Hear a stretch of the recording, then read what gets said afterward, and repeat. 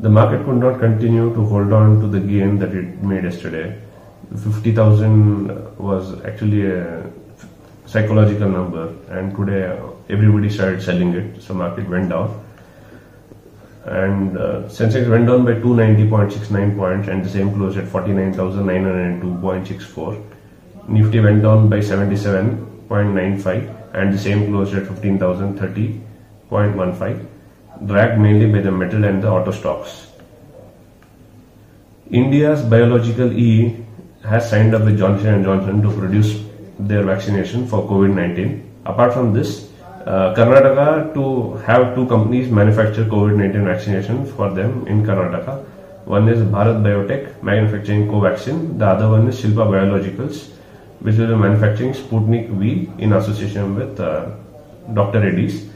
Bharat Biotech will be manufacturing it in Malur town of Kolar district, and Shilpa Biologics will be manufacturing it in Dharwad. Apart from this, the other news for the day, the big news is Adani Group energy sector to buy SB Energy India for 3.5 billion. SB Energy is a joint venture between SoftBank Group as well as Bharti Group, which each one held 80% and 20% respectively. So this is considered to be the largest renewable deal in India till date. Apart from this, Flipkart and PhonePe continue to experience strong growth in Q1 is what Walmart CEO says. Flipkart has been performing substantially very well because of this lockdown and other things. A lot of people are ordering it online. At the same time, PhonePe says they have grown 150% compared to what they were last year. That's a good thing. Apart from this, EdTech startup Class Monitor raises 3.5 crore, which is a pre-series A funding by Path India and Gulf investors.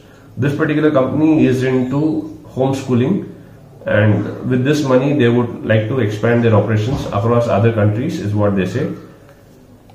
Sensex could hit 61,000 by December if the bull run continues is what Morgan Stanley says, and they say that there is 30% probability in seeing that the market would reach 61,000 assuming the virus would subsidize by then. Apart from this, the day's gainer is Coal India, which went up by 3.69% and the same closed at 151.85. Top loser for the day was Tata Motors, which went down by 5.41% and the same closed at 314.45. Tata Motors is gone down because of their reported losses. At the same time, today auto sector as such went down thanks to the dull sales and lockdown that's happening across India. Gold has gone down by 221. It's right now trading at 48,086 rupees. I think it's still an opportunity for people to buy gold. Silver right now trading at 71,900 and the same is down by 1,296. USD and Euro both have gone up. USD right now trading at 74 rupee 1 paise and the same is up by 13 paise. Euro right now is trading at 89 rupee 97 paise and the same is up by 10 paise. Petrol and diesel, luckily there is no change in India as such, but overall crude market across the world is going down thanks to the Israel and US uncertainty because of this Palestinian attack and other things. So crude right now has gone down by 79 rupees and the same is trading at 4,720 rupees.